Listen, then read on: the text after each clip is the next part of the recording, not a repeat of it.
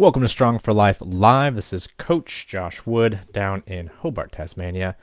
And today we're going to talk a little bit about, should you track your calories? Do you need to? Why would you? So we've been on a bit of a nutrition rant these last couple weeks. We had sleep before that, but nutrition's always a really important thing as well. First, some announcements. So if you're not on the email list, you should be. That's where the newsletter goes out. It's mostly just stories, recapping some things through the group, but also announcements. So if you saw this last one, you saw that there is an upcoming challenge. We are going to have our first 8-week challenge. So stay tuned for more information about that. I can't tell you anymore. Also, we have a new coach coming on board soon, which those of you that are working with us at Strong for Life Online Coaching will start interacting more with, and you might even see some stuff from her in the coming weeks on the group. Yes, her. That is the only teaser I will give you. And let's see here. So let's get down into the meat of it. Get it? Food joke? Meat? Anyway. So the poll this week, and every week we have a poll. Starts off on Monday, gives us something to talk about, looking at some things that are important to your health, to your fitness, to becoming strong for life, which is really the whole entire point of what we do. It's all about providing the information and the things you need to become strong for life. So the poll this week was all about tracking. And the question was, do you track? Do you track your calories? Do you track your daily calorie intake? And the majority of people, 57%, and this might be different by the end of the week, excuse me, but 57% says they track occasionally.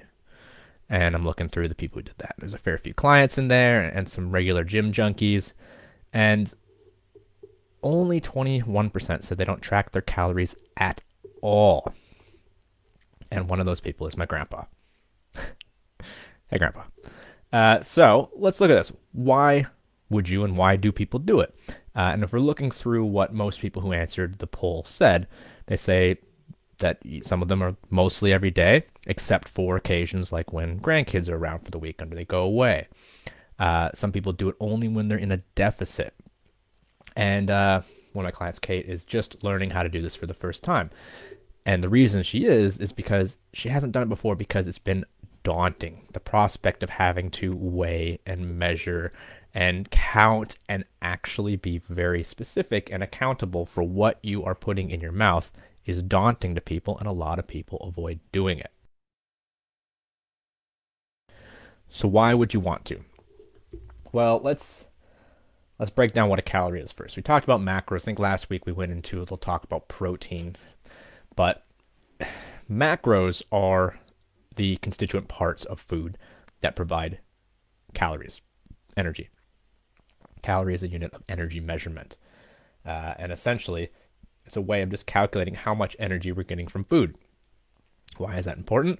Well, from a performance standpoint, we need to be aware of fueling ourselves and how we're doing that. And so it's kind of like, well, if you don't know how much fuel is in the tank, you don't know how far you could go. It's just a guess. Or in this case, excess is stored as fat. Any excess calories will be stored as fat. So we have this, what we call energy balance. And the common way of talking about it is calories in, calories out. CICO, C-I-C-O. And a lot of people will get up in arms about that. Well, it's not so simple. Yes, it's not so simple, but ultimately, if all things are weighed and measured perfectly, we know exactly how your metabolism works, that is all that matters when it comes to weight gain and weight loss. We want to be aware of calories for fueling and nutrients for performance. But when we're talking about the one thing that almost every person in the Western world is worried about when it comes to food is, are you gaining weight? Are you losing weight? We can add some nuance. We can start talking about what kind of weight is gained, what kind of weight is lost. Nobody's coming to me or any other PT or coach or nutritionist and saying, I really want to lose all my muscle mass. No, they're talking about fat. People want to lose fat mass. And when we talk about calories and we're talking about weight loss, we're really talking about fat loss. Because we're not in a world of starvation. We don't need an excess amount of stored energy. And that's what fat is. It's our body's way of storing energy. Pick any person on the street, and they could easily go a month, at least, without eating and be perfectly fine. There's that much stored fat. I'm a pretty lean guy. I could still go a month without eating. I would lose muscle mass. We all would, because we need those proteins for other things as well. But there's enough stored energy in all of us to go weeks without food. And so when we're worried about being in a deficit and whether or not we're starving ourselves, we're really not. But it's about what we do over the long term. It always is. It's always about what we do over the long term. And when we're talking about weight loss, it's that balance over time. And we have to be mindful. There's so much involved with the mental side of calorie deficit and the stigmas around diets. And, this the most damaging thing I see these days. Maybe in the 80s and 90s, it was about starving yourself. These days, it's all about this idea that you can basically do whatever you want without consequence and be just fine. And you should be able to eat what you want, and you're going to look exactly like you always wanted to, and you cannot. You cannot. There is a balance. You cannot have your cake and eat it too. You have to find balance. And so, why should we track calories? There's a lot of ways to dig into how to maintain portion sizes and eat according to your needs. But the single most accurate method is to track with some sort of calorie tracker. And I always use MyFitnessPal because the free version is fantastic. It's got one of the biggest databases. If you're eating something out of a package, you can literally scan the barcode and it comes up with that product with all the nutrition ingredients. You can put in your own recipes, like my baked bean recipe, which I talk a lot about now because I eat it a lot now. It's winter. It's one of my favorite winter breakfast staples. Smoked pork and beans. There's 4 ingredients. I put it in a slow cooker overnight. 1 serve gives me about 30 grams of protein in the morning. Beautiful. I can put that recipe in, and I have. And then I can monitor. And it's it isn't kind of like, this is budgeting. If you don't weigh and measure occasionally, if you do not check what you're eating and quantify it, it's like not knowing what money is coming into your bank account or how much you are spending, and yet somehow expecting that you're going to be where you want to be in 6 months or a year or 10 years. You have to budget your food. You have to budget your calories. And what I like to do, because weighing and measuring and putting it into a little app is tedious and boring, and I don't do it all the time. I don't recommend anyone does it all the time unless you're trying to really accomplish something. If you want to save $100, you need to know how much money you have and how much your expenses are. So you need to calibrate. So to be accurate, get a little kitchen scale. They're like 10 to 20 bucks. They're worth their weight in gold. Spend a week tracking everything. Put your favorite recipes in, put your staples in, do your food prep, calculate it all, put it in there, and actually know what you're consuming instead of guessing. It's going to take a week out of your life. And then you repeat the process a couple times a year. And if you are really good at eating the same stuff over and over, you'll always know what a real portion size is for you and what the nutrient value of your food is. And so I call these calibration periods. Sometimes you need to track for a long time. If you mix your food up a lot, you don't know all the time. But at least take a week to get everything sorted in the app and then spend 10 days to a month tracking everything. And that'll help you understand where your actual portion size is for what you want to accomplish. If we're just eyeballing stuff, our ability to eyeball a portion size is only going to get good if we've actually measured a accurate portion size. It's kind of like when someone says they have 1 tablespoon of peanut butter and you look at the spoon and it's 6 times as high as it is wide. That's not 1 serve, that's 6. And so actually weighing and measuring helps us calibrate this. Now, when it comes to the downfalls of the system, people can get a bit too pedantic, people can get worked up and feel like if they're not 100% accurate, they shouldn't do it at all. They shouldn't bother. And that's not right either. That's not healthy. But everyone should calibrate once in a while. Now, problems with the actual system. So, the information we're using to track calories. Let's say we're tracking whole foods, which makes it actually harder than prepackaged stuff. Prepackaged stuff, we scan the label. It has to be as accurate as it can be. Easy. How big is a medium sweet potato? What does that mean? If I said eat 250 grams of sweet potato, you could 100% get that correct. Our ability to eyeball sizes and define things like medium, one small potato, one large egg, doesn't really make sense. It's not accurate. But when we weigh and measure, we can be more accurate. Some problems with the system is there is a error threshold in the databases. So if we say 100 grams of chicken breast, there could be 10 to 20% difference in that individual product from what they weighed and measured. Or technically what they burnt, because that's how you check calories, is they put in a little incinerator and measure the amount of energy used. So that's an issue too. Portion sizes are hard to pick if we're not weighing and measuring. The data we have on whole foods is not always exact. That's hard. Also, we have individual differences. We're all special snowflakes. And that means that your ability to get the nutrients from food varies from person to person. There's a really cool study that was done years ago here in Australia. And it was a small one. I think there was about 8 people. And they were put on what we call an isocaloric diet. 8 obese people put on an isocaloric diet, meaning they all ate the exact same amount of calories. And this was a metabolic study designed to look at how people lost weight. 7 of those people lost a similar amount of weight. 1 person gained weight. How is that possible? While our individual ability to absorb nutrients from food is different. If you have an exceptionally functional digestive tract, you'll actually get more nutrients, including calories, from your food than someone who has a very poor one. Someone with IBS or difficulty with digestion might pass way more calories and nutrients than someone with a very heavily functioning, really proficient system. As you age, your digestive system becomes less effective. So you get less nutrients, less calories from the things you eat. That's important to keep in mind. So there are differences in how we process things and absorb nutrients and calories. There are differences in item to item, differences because we can't actually take every piece of food that we have and incinerate it and see how many calories are there. We have to say, okay, this is our base model, and every piece of chicken at 250 grams is going to have about this number of calories. But there could be 10 to 20% difference.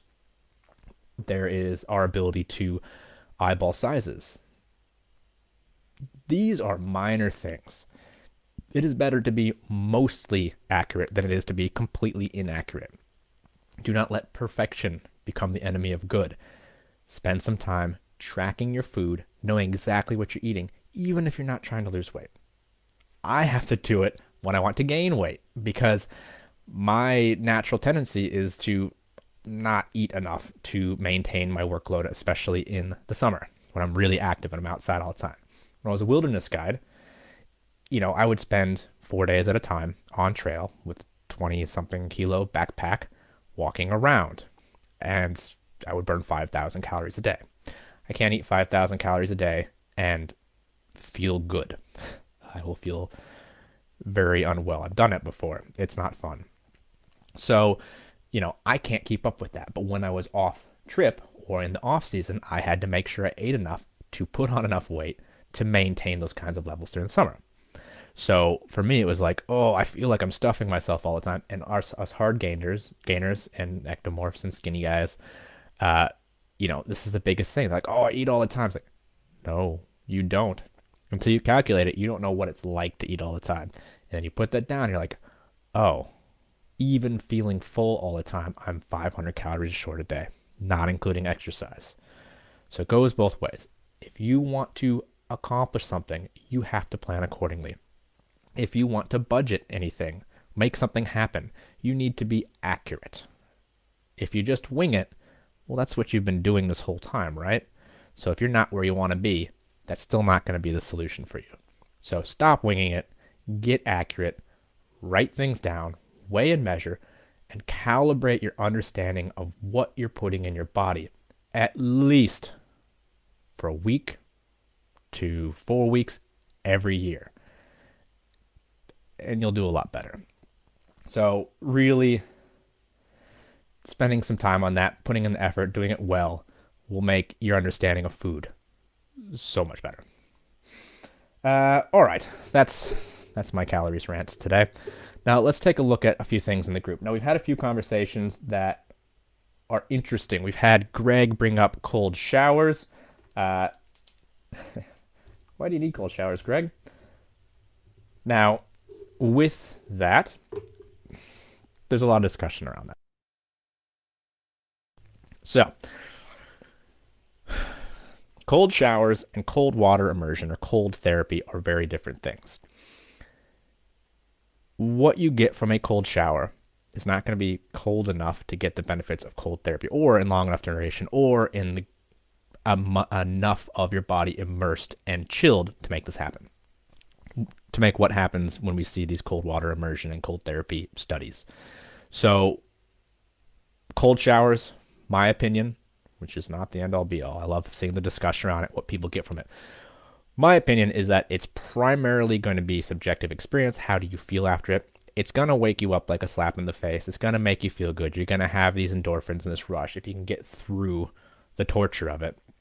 But the long-term benefits and the benefits you see from cold immersion, you're not going to get from a shower because it's not cold enough. You're not going to chill enough of your body, and you're not going to be in there long enough. So something to keep in mind. I'm curious how many of you are out there cold showering, and it's something I do periodically as well, especially if I'm having a hard morning getting up. It's shower, hot water, get clean, blast the cold, and spend a couple minutes just standing in there waking up. So definitely has some value there. Let's see here. Oh, also update, Beck doesn't have a hernia, which is great to see. She just posted that in one of the challenges for the week.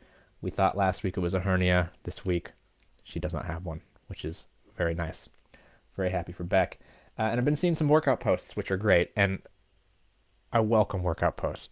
I want to see your workout posts. Post your workouts. Post what you're doing. What is feeling great, what's challenging. I've had a lot of talking about how much people might not like hip thrusts. That's important to keep in mind too. If you really want to succeed at something, you're going to have to enjoy parts of it. You can't just torture yourself. So although hip thrusts are a fantastic glute exercise, you may not be able to do them all the time and still enjoy life. So throw your workouts up in the group. Let's hear about them. What are you loving? What are you hating? What do you want help with? There's a lot of good minds in the group that can help with that. Post your workouts.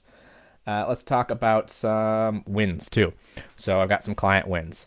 I want to shout out to Ed, whose birthday it is tomorrow. Well, technically today in Australia, tomorrow in the US. Ed and I worked together, I guess it was last year. Got him started on his fitness journey at 52. Decided he wanted to get jacked. He spent this time working on it, and he's coming back into the fold to continue this effort to get jacked. And you know what? 53 years is young, and he's done a great job being very diligent with his food tracking and his training, and he's gained some weight, and he's looking buff, and that's always awesome to see. That's a hard journey. Shout out to Steve, who has had some health issues, but is getting back into the swing of things and kicking ass.